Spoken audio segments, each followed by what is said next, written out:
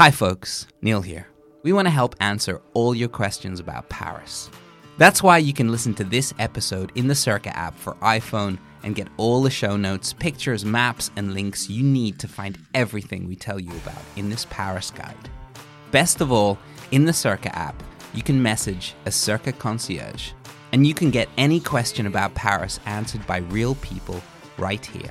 The best way to visit the Eiffel Tower, how to use the metro, where to find an absolutely beautiful brasserie right now in any neighborhood. We're giving you a friend to ask anywhere in the world. Real people, no AI ever. And for a limited time, it's completely free. The Circa Travel app is available in the App Store right now or at circatravel.com.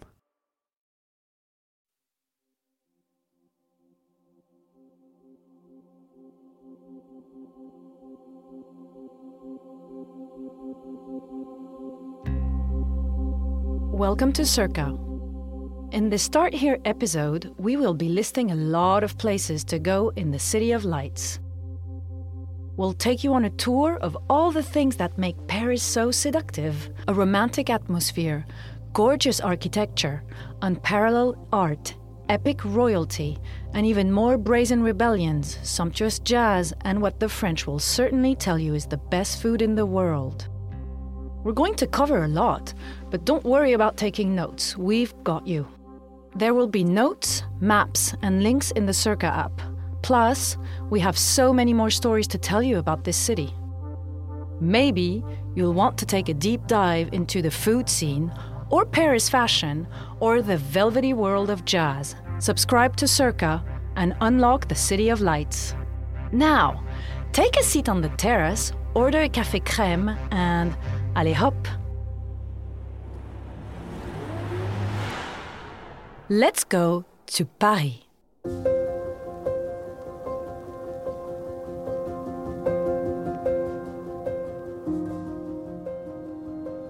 Circa. Love the world you live in, and we'll help you explore it.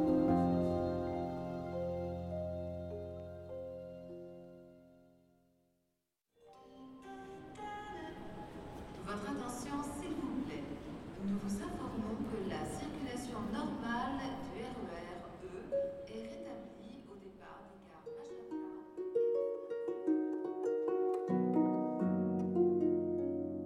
Paris. Ah, Paris, the City of Lights. Gay Paris. We'll always have Paris, the most romantic city in the world. Paris is always a good idea, where good Americans go to die. April in Paris, Emily in Paris, Amélie, the cute rat from Ratatouille, Midnight in Paris, the Moulin Rouge, the Eiffel Tower, macarons, the Ritz, the Louvre, baguettes, accordions. Okay, breathe. Now that those word associations are out of the way, very few places are as emotionally charged as the French capital. In fact, I would go as far as to say there is no other city that ignites so much passion from people across the world, whether they've been here in person or only in their imagination. I'm Serene Ricard-Millet. I've lived all over this swirling mess of a city. I've worked in every neighborhood, danced in every club, and eaten every single French pastry imaginable. These episodes on Paris were written by my colleague Hannah Meltzer. Hannah is an adopted Parisian and a journalist who writes about Paris for a living, and we're delighted to be your guides while you get to know everything you could possibly need about the City of Lights.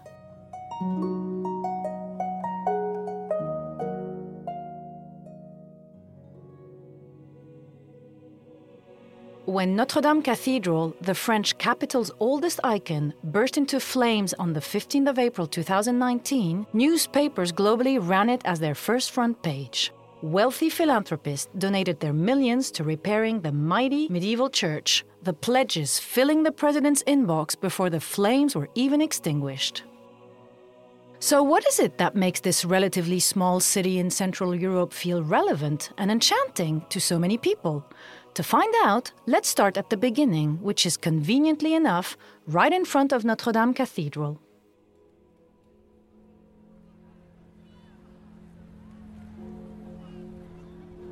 You stand on the plaza, gaping up at the church's 3 central portals. Above you, spring is announcing itself with a cloudless sapphire blue sky. The narrow slick of the Seine River to your right reminds you you're on an island. Across the water, urbane locals and fashion-conscious tourists sip coffee at the Shakespeare and Company Cafe, maybe flicking around a classic novel they've just bought from the legendary bookshop next door. On the paving stones in front of the cathedral, you will find a circle carved out in the stone that represents Point Zéro, the point from which all of France's road signs are measured, and the spot where the glittering metropolis we know today originated. Take a look. It actually says Point Zero in English. Paris started life right here on Ile de la Cité. This was the home of a Gallic tribe named the Parigi, hence the city's name, before Julius Caesar rolled through in about 50 BC and began building, as the Romans liked to do. The city of Paris spirals out from the center in an escargot shape to match the garlic-smothered French delicacy. Try them, they're delicious. There are 20 numbered districts or arrondissements, each with their own personality and flavor. Each of the 20 arrondissements has its own mayor, own town hall, and its own unique vibe. Within these are nestled quartiers, kind of mini districts or villages. Each part of the city has something very special to offer, from the glitz of the Grand First in the city center to the bohemian charms of the 11th and the 20th in the arty east of town. We're here to make sure you see the best of them, from the famous and the cliched to the off-the-beaten-path gems you never knew you needed a tip-off about. Until now.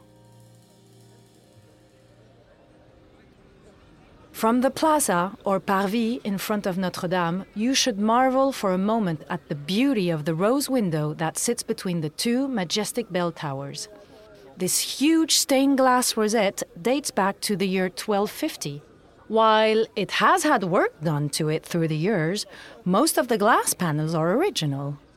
Along the front of the church, there is a whole village of characters, biblical kings, patron saints, and Gothic gargoyles designed to gurgle out the rainwater. The construction of this Gothic stunner began a long time ago, like a really long time ago, in 1163, and the church has seen it all. During the French Revolution, dissidents even stole the bells and melted them down. Then came the grand renovation, prompted by the success of Victor Hugo's novel Notre-Dame de Paris, or The Hunchback of Notre Dame for all the Disney fans among us.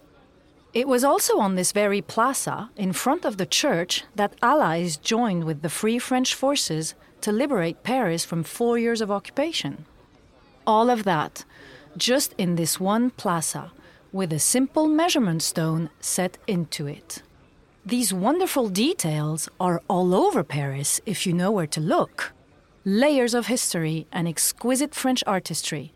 But don't expect people to fall all over themselves to point it out to you. This is Paris, after all.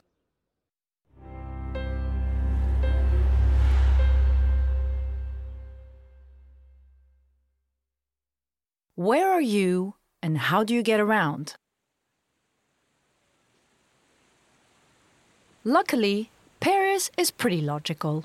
The Seine River flows through the city and cuts it into 2 distinct sections. The rive gauche, left bank, for all that is south of the river, and the rive droite, right bank, for all that is north. If you face the direction the river is flowing, to your left is south and to your right is north. The river is pretty important. In fact, the symbol of Paris is not the Eiffel Tower, but a sailing ship. And once you know this, you'll start to see it everywhere. On the Hôtel de Ville or Town Hall, right across the river from Notre Dame, on lampposts and the bridges across the Seine. Paris's city motto is Fluctuat neg mergitur in Latin, which translates as, "It is tossed by the waves, but does not sink." And it is true that the sturdy and poetic ship that is Paris has endured a lot. And at the same time, it's a city that is unwavering on the key joys in life. Beauty and pleasure. naturellement.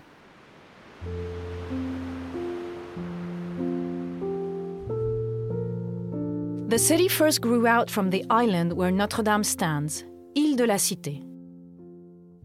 Paris, or Lutetia, as the Romans like to call it, expanded over to the left bank, creating the area known today as the Latin Quarter. This neighborhood takes its name from the historical language of instruction at the Sorbonne, the legendary 800-year-old university located here. Explore some of its finest buildings along Boulevard Saint-Michel and Place de la Sorbonne.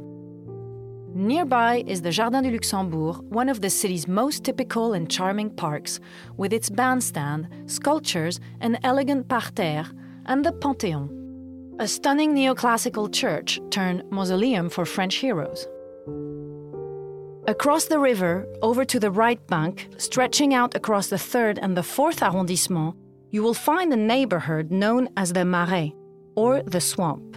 This was once a swampy old marshland until Henry IV, the king who turned Catholic for the throne, arrived here at the end of the 1500s.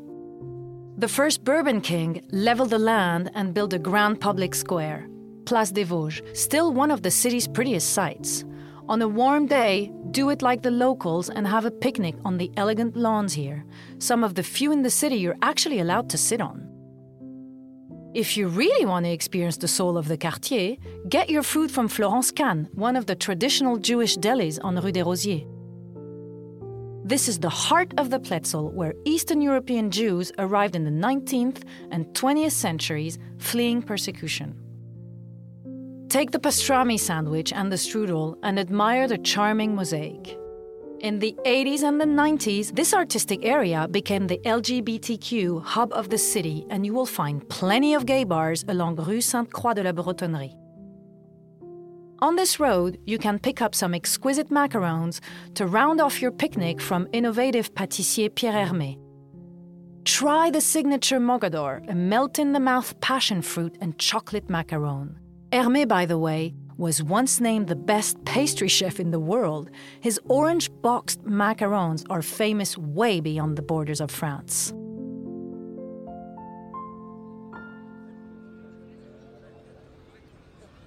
For a world capital, Paris isn't so big. The entire city is about the same size as Manhattan. But despite this, Parisians tend to be loyal to their own quartier or neighborhood, favoring their own local haunts and a walking distance journey. Paris can indeed feel like a series of small villages tucked inside a larger city like Russian dolls.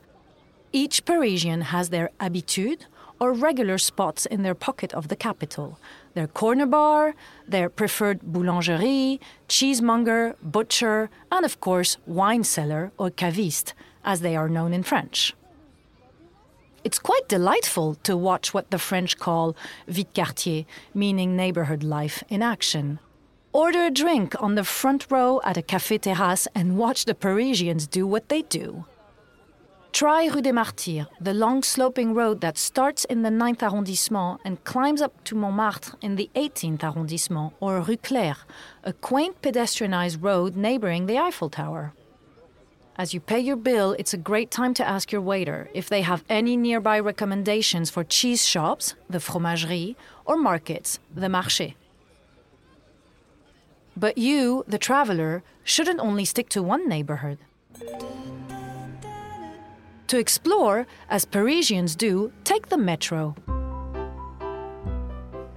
The city's metro system opened in 1900, inaugurated with beautiful Art Nouveau entrances, like the one at the Cité Métro or Abbesse, aka the backdrop of the movie Amélie.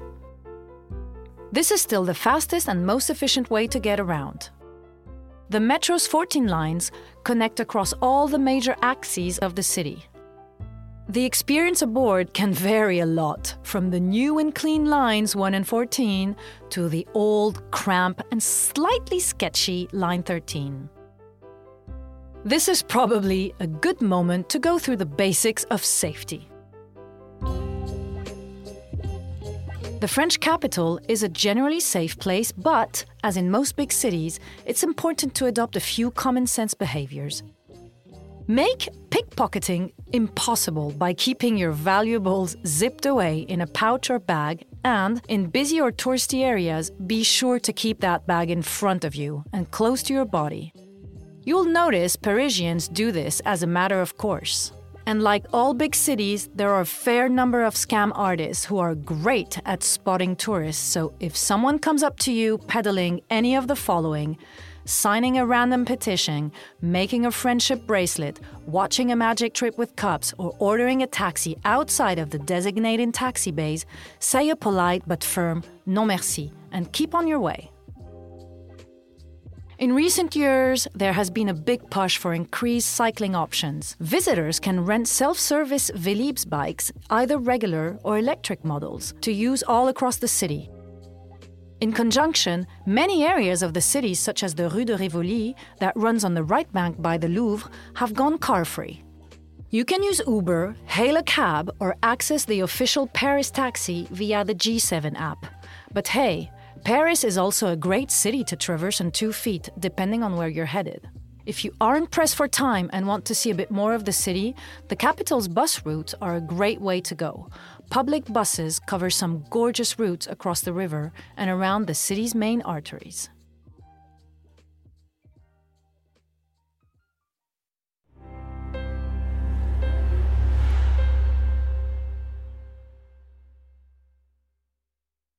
Who are Parisians? What is the point of Paris?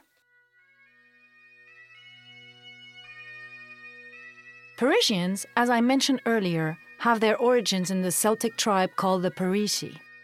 Think proper Asterix and Obelix vibes. But ever since those first Roman immigrants arrived in the 1st century BC, the population has been growing and changing non-stop. So, who are Parisians?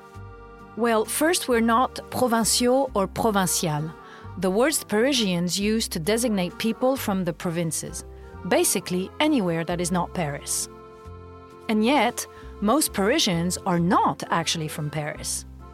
The first immigrants to Paris were, and still are, people from the rest of the country, in particular after the development of the railway in the 19th century.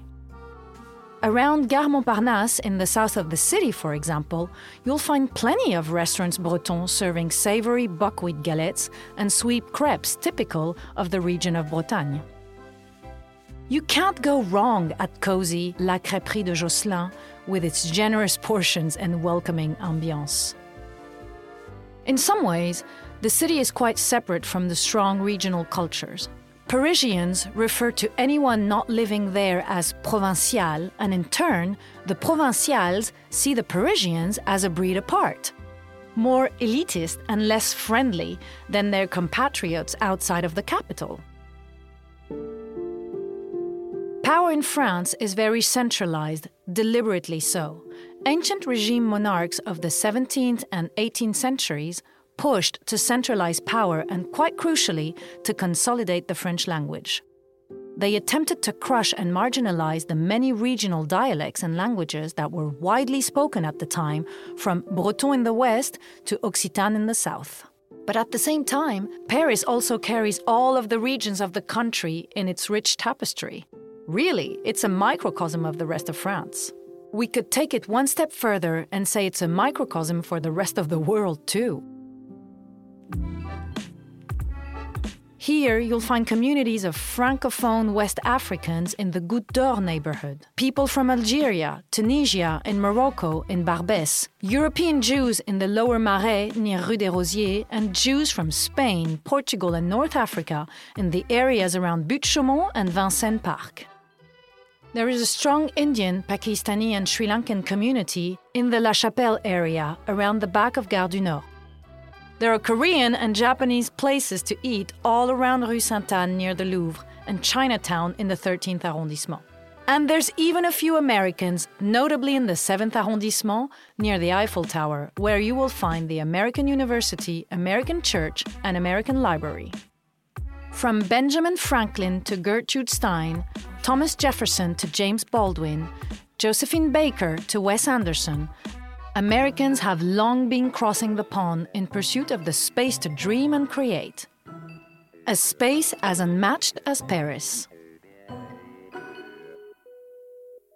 Even so, despite its patent multiculturalism, many French people would be reluctant to use this term. Because of ideals generated in the wake of the French Revolution, the general orthodoxy in France centers around integration, a model that stresses the French must be French citizens of the Republic above all else, or at least in the public sphere, and keep their non-French heritage in their private life.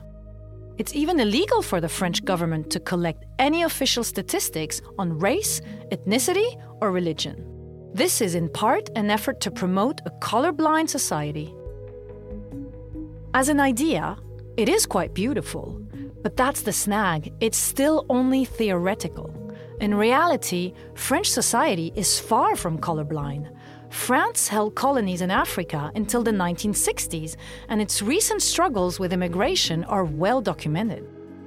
Everyday examples of discrimination are legion, but the exact weight of the problem is hard to state, precisely because statistics cannot be collected. C'est compliqué, hein?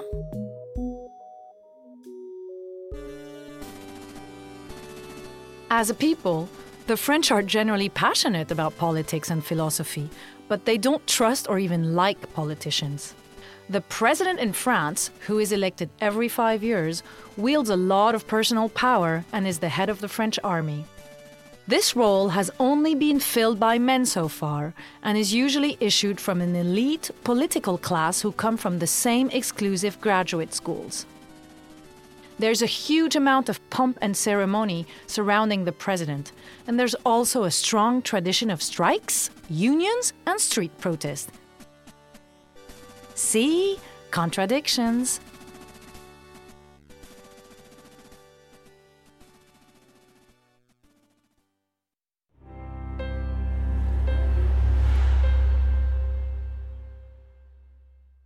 Hi everyone. Circa's recruiting new concierges. A Circa concierge is a friend to ask anywhere in the world. Real people, on the ground, never bots. If you want to be a concierge for your city, go to circatravel.com to sign up.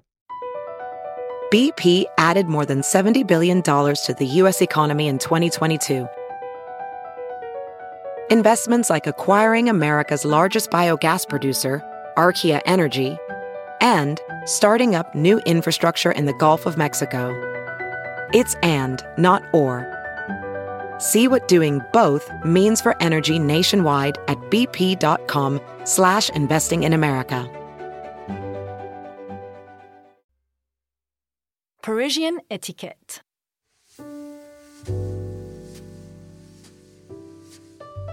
Parisians have a stereotypical reputation for being rude, and it's true that they are not the most effusive or smiley of people, but they can be charming, even warm, and often hilarious.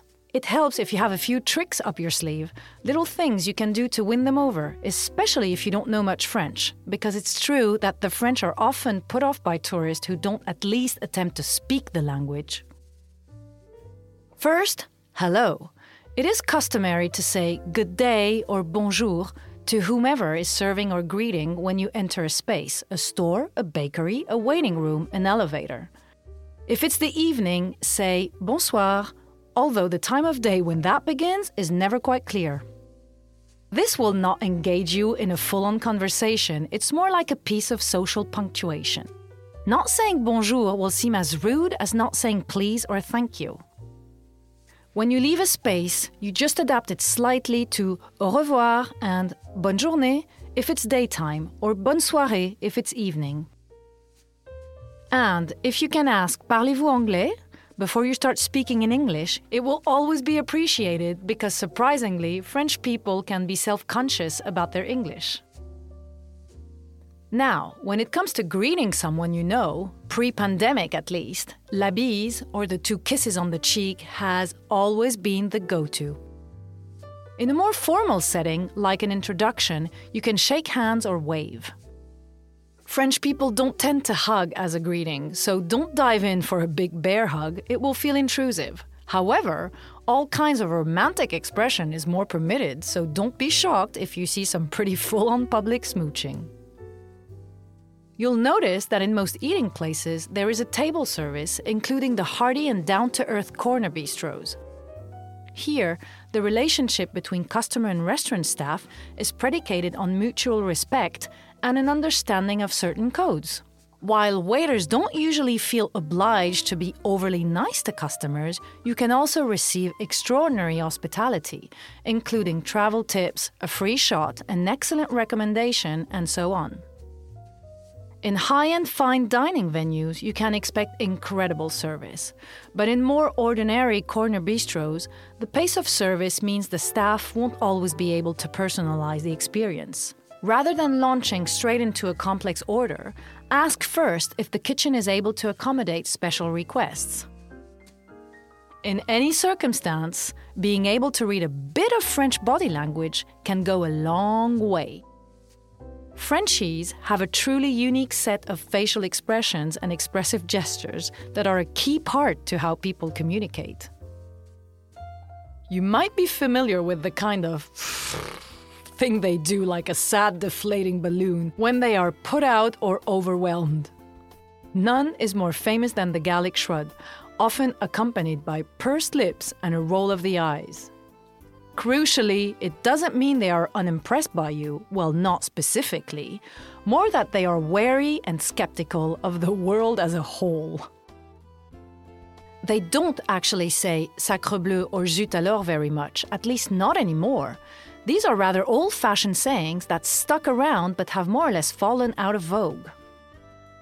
They do, however, true to stereotype, say oh la la a lot, but it may not mean quite what you think. It doesn't just designate something sexy or risqué, but rather expresses different kinds of surprise, disdain, respect. You can add or remove a la for emphasis. Examples. Hola. One la, you are walking along a busy shopping street and someone walking the opposite way almost bumps into you while they're reading their phone. Oh la la, your friend just got a promotion with a fancy new title. Oh la la la la, you've just pulled an all-nighter at work and you're just very tired. Oh la la la la la la la la la la la, you have just sipped a life-changing glass of wine, or something sexy is indeed happening. Because all stereotypes have a grain of truth.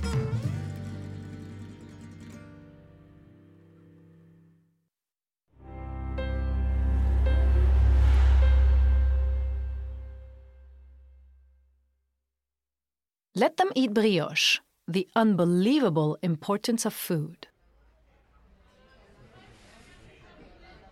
In French culture, good food is considered one of life's essentials. Maybe even the most important. It's a close contest with making love. It was a shortage of bread that catalyzed the storming of the Bastille and the start of the French Revolution.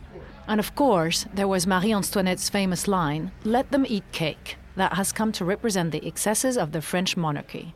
It was technically brioche, a rich, sweet bread, and she probably didn't actually say it, but you get the point. Food is at the center of some of France's most iconic stories. French people spend a lot of time thinking about food, talking about it, carefully buying it, preparing it, and importantly sharing it with friends and loved ones. Each region has its own terroir, specific features of the geography and land that create different edible delights, local delicacies, and the character of the region's wine. Bouillabaisse from the seafood in Marseille, ratatouille from seasonal vegetables in Nice, la raclette from the Alps, bœuf bourguignon from Burgundy, and oysters from Normandy. And that's just for starters. Charles de Gaulle famously said, "How can you govern a country which has 246 varieties of cheese?" And indeed, each region has its own conditions, creating different kinds of fromage, meats, and of course, wine.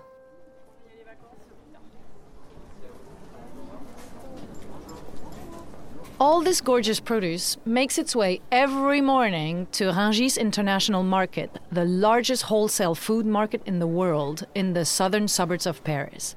It supplies to food retailers as well as the 20,000 or so restaurants in the Paris region. There are beaucoup of amazing restaurants too, from ultra-fine dining to hearty neighborhood bistros, tagine to oyster bars. The choices are basically endless. So let's try and help a bit. First off, Parisians tend to eat 3 meals a day, usually sitting down, and these can be at home or in a restaurant.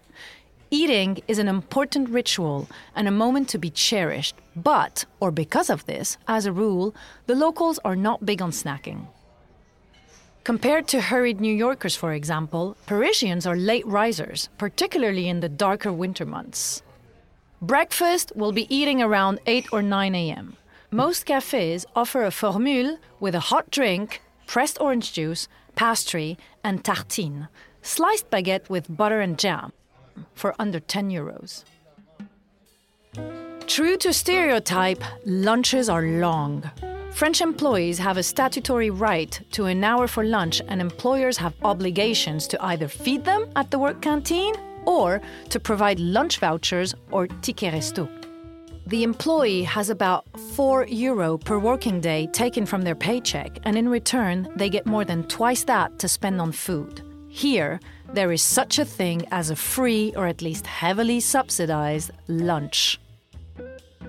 Delis and boulangeries offer lunch formule to work with the budget of a single restaurant ticket, while bistros usually also offer a good value lunch deal with 2 to 3 courses for 15 to 20 euros. If you want to try a more upscale restaurant and save on spending, going for the lunch deal rather than the evening meal is a great option. Paris is somewhere between the habits of a Northern Europeans and other Latin countries like Italy and Spain when it comes to the timing for dinner. In general, the evening meal is taken around 8 or 9 p.m., though it can be preceded by the apéro, the delightful French ritual of an early evening drink with light snacks. Children have their own version, le goûter, an after-school snack usually sweet, like a big bowl of hot chocolate with a mini brioche bun. And remember, we'll put all of those recommendations in the notes for you. So check back later when you're looking for where to get a to die for steak frites. And it will be at the Bistro Paul Bert, by the way.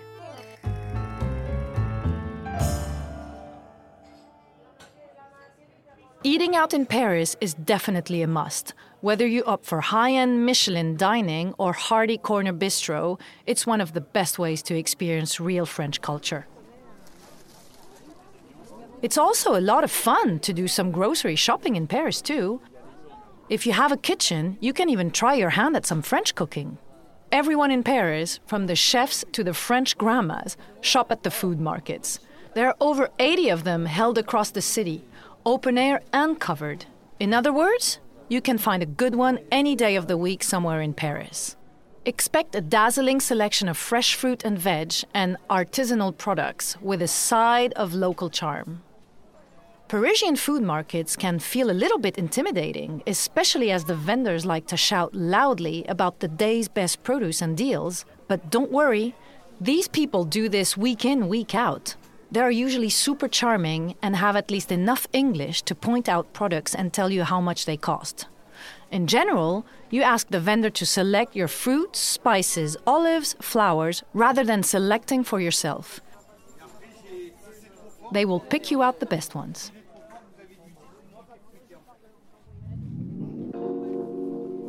The Marché d'Aligre, held 6 days a week east of Bastille in the 12th arrondissement, is a must for food lovers. You'll find gorgeous seasonal fruit and veg, cheese from just about every region in France, fresh fish, cured meat and spices from North Africa, but also sections of flea markets selling a mix of weird and wonderful antiques and charming vintage kitchenware. And beyond the market, there are tons of small, independent food shops in just about every neighborhood. Start your day by hitting the boulanger or baker to pick up a tradi or baguette tradition. Try the best of the bunch at Maison Landemaine or Mamiche, or make your own discoveries, I dare you to make it home before you finish that entire baguette. As it's Paris, there is no shortage of advice I can give you about how to shop and eat, but there are definitely a few tips you ought to keep in mind.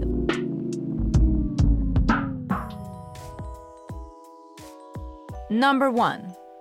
Food is revered and in general should be enjoyed sitting down and in good company, hence the very true stereotype of the long French lunch break.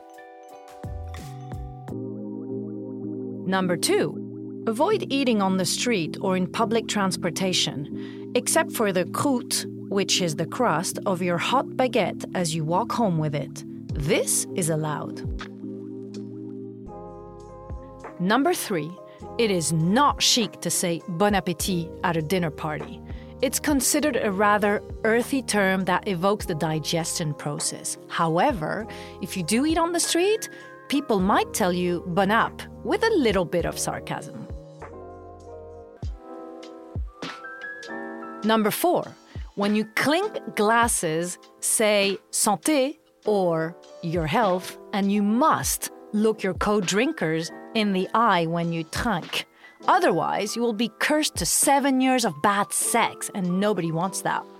As you can imagine, a dreadful proposition for the French. With those 4 rules, we've only scraped the surface, but they'll keep you out of etiquette jail. For more about the glorious food of Paris, you'll want to listen to our Eat Here episode in this guide for the full dégustation.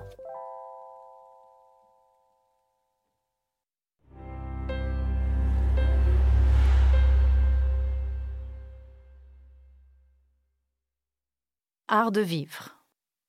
So you've had a wonderful day feasting on French delicacies. It's only right that you should let your hair down. As we have already explored, Paris nightlife starts and centers around food and drink. Dinner starting around 8 or 9 p.m. or an apéro on a terrace. As a rule, the best Parisian nights out are not planned. Instead, you can pick a lively area and see where the evening takes you. We recommend South Pigalle, or SoPi, the red light district, turned cool party district in the shadow of the Moulin Rouge. Start the festivities with a civilized cocktail at Le Grand Pigalle Hotel before cramming into Lulu White's for a tiki-themed tipple. Maybe make a friend or two before finishing the night dancing like it's 1899 at La Machine du Moulin Rouge, one of the city's coolest dance floors located inside the historic windmill. Or head east to Ménilmontant. Start the evening with piles of dumplings, or ravioli as they're called here, at Guochin in the Belleville neighborhood, the right bank's mini Chinatown. Then hit the smoky dive bar terrace of Les Triplettes de Belleville, a favorite haunt of local waifs and strays and arty types. Hit the dance floor later at La Bellevilloise, a cultural hub hosting regular DJs and live bands. Done right, Paris by night is a spontaneous adventure that can end in a private party in a mansion house or in a glaringly bright kebab joint devouring a delightfully greasy pile of fries with samurai sauce. For those who do prefer to plan, you could always organize your trip around the ever-busy Paris events calendar. There's not really any such thing as low season in Paris. Nearly any time of the year, you can find something exciting happening, a festival or a concert series or a premier sporting event. These are some of my favorites. January, February, and September are celeb spotting heaven as the beau monde descend on the city for Paris Fashion Week. Paris is often considered the fashion capital of the world after all, and Parisians take it quite seriously. So much so, there's an entire episode about Paris style in this guide. You might also be visiting during any one of the city's major sporting events, from the Six Nations Rugby Tournament in February to the French Open at Roland Garros in May and June. If you want to see the bigger matches, keep an eye on the website or app and opt to be notified when tickets go on sale in early March. And then there are the regular fixtures of Paris Saint-Germain. In a football-loving nation that has twice won the World Cup, the capital's club team is a big deal. Since it was bought by Qatar Sports Investment, it has been buying up world-class players like Croissants. You can't go wrong sporting PSG gear in Paris, and you can pick it up at any number of places, including the team's flagship store on the Champs-Élysées or the concession inside Galeries Lafayette. In May, there's Museum Night, where the museums are free to enter and stay open till late or early. Come summer solstice in June, it's Fête de la Musique, a giant music-themed street party with live bands literally on every street corner. For music lovers, there's the Paris Jazz Festival all summer long in the Parc Floral in the Vincennes Woods. In June, there are street parties all over the city as Paris celebrates Pride. Head to Rue Sainte-Croix de la Bretonnerie in the Marais to be right in the heart of the city's gay village. In October, Parisians stay up all night again for Nuit Blanche, which sees the city become a nocturnal open-air gallery.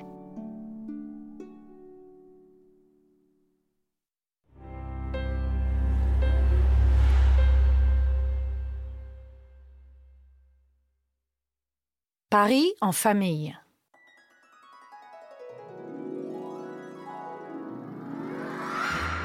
For many French children, and quite a few adults too, Paris's most exciting attraction is one thing and one thing only: Disneyland.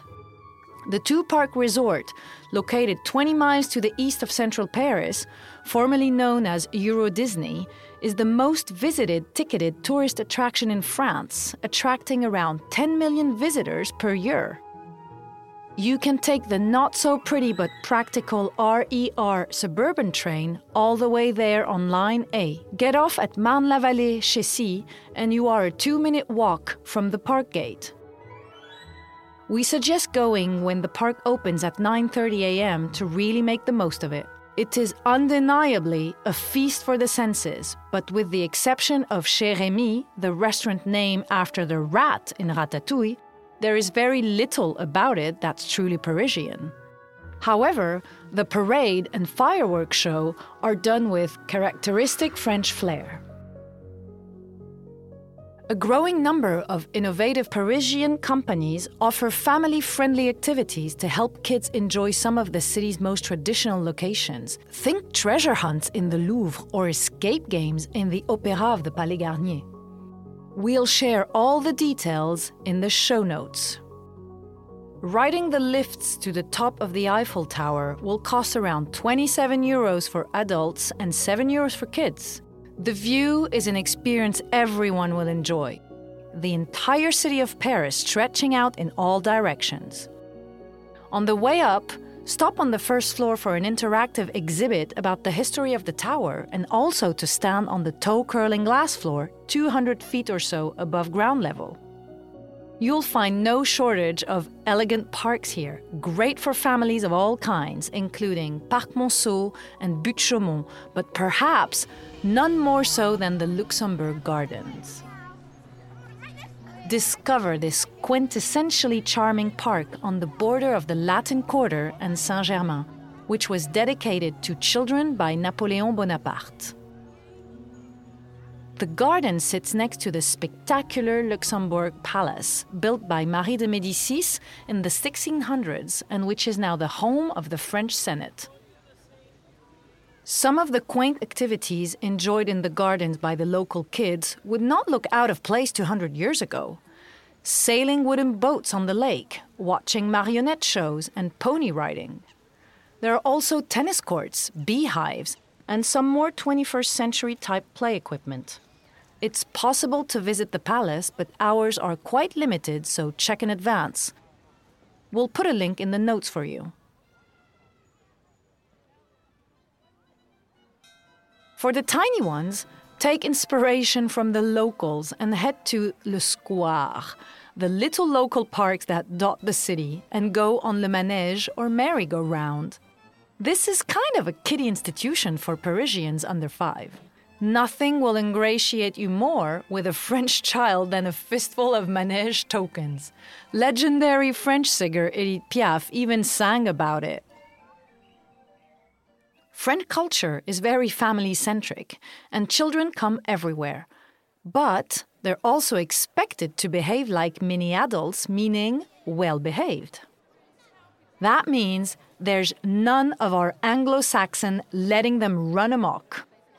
American-French journalist Pamela Druckerman wrote about this difference in her bestseller, French Children Don't Throw Food. One of the big distinctions is that French parents are not so keen on kid-oriented venues. So ahead of your trip, you could play with doing things the French way and bringing the whole family with you to grown-up restaurants to get your kids used to it. But don't worry, if they do throw a tantrum, the Parisians might forgive you.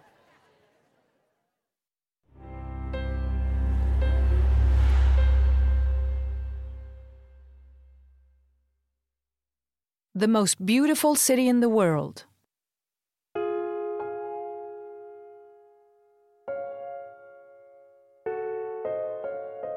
The French may be more concerned than most with beauty, and sometimes that can come across as stuck-up, but it's really down to the immense pride the French take in their capital city. Parisians are simply not willing to settle when it comes to matters of taste. Most of the city that we see today dates from the 1860s and 70s, and the renovation of the city by Baron Haussmann, who was employed by Napoleon III to remodel Paris, making it more sanitary, more uniform, and, crucially, more ordered. Haussmann built wide avenues and boulevards like the one that takes his name, Baron Haussmann, the address of department stores Galeries Lafayette and Printemps. The idea was also to prevent the pesky Parisians barricading the narrow roads which happened in the 1830 revolution. He built apartment blocks in the style that also takes his name and is characterized by facades in pale Paris limestone with 6 floors and iron balconies, but only on the 2nd and 5th floors. The apartments in the roof were the chambre de bonne, or maids' rooms, and living in these tiny one-room garrets is a rite of passage for new arrivals in the city. More than 50% of the city's buildings are in this style, and their uniform elegance is what gives Paris its unique and instantly recognizable look. But the redesign was also a kind of mass gentrification. A huge amount of the former medieval city was demolished during the renovation, earning Haussmann a nickname, the Destroyer. Some vestiges of the medieval pre-Haussmannian town remain, with the narrow alleys of Saint-Michel and some tall, narrow 16th century houses in the Marais. The Marais itself was a noble area that fell out of favor after the revolution, became a ghetto before gentrifying after it was designated protected in the 60s, and later once again becoming the place to be, thanks to investment from the LGBTQ community. All this to say that Paris, the city shaped in a spiral, seems to always be changing and yet never really changing at all, going around in circles that repeat a cycle of rebellion and order, bloodshed and beauty. It's both every hope-for cliché and a million unique experiences that you didn't see coming. As long as you spend a moment to appreciate the city as the French do, you'll be doing Paris exactly right.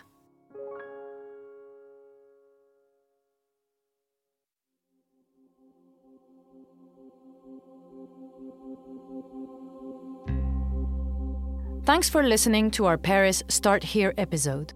Now that we've enticed you into this elegant cosmopolitan metropolis, remember to check out the other Paris episodes in this guide for deeper dives into the city's art history, the fascinating love story between Paris and jazz pioneers, and a very French take on food and drink.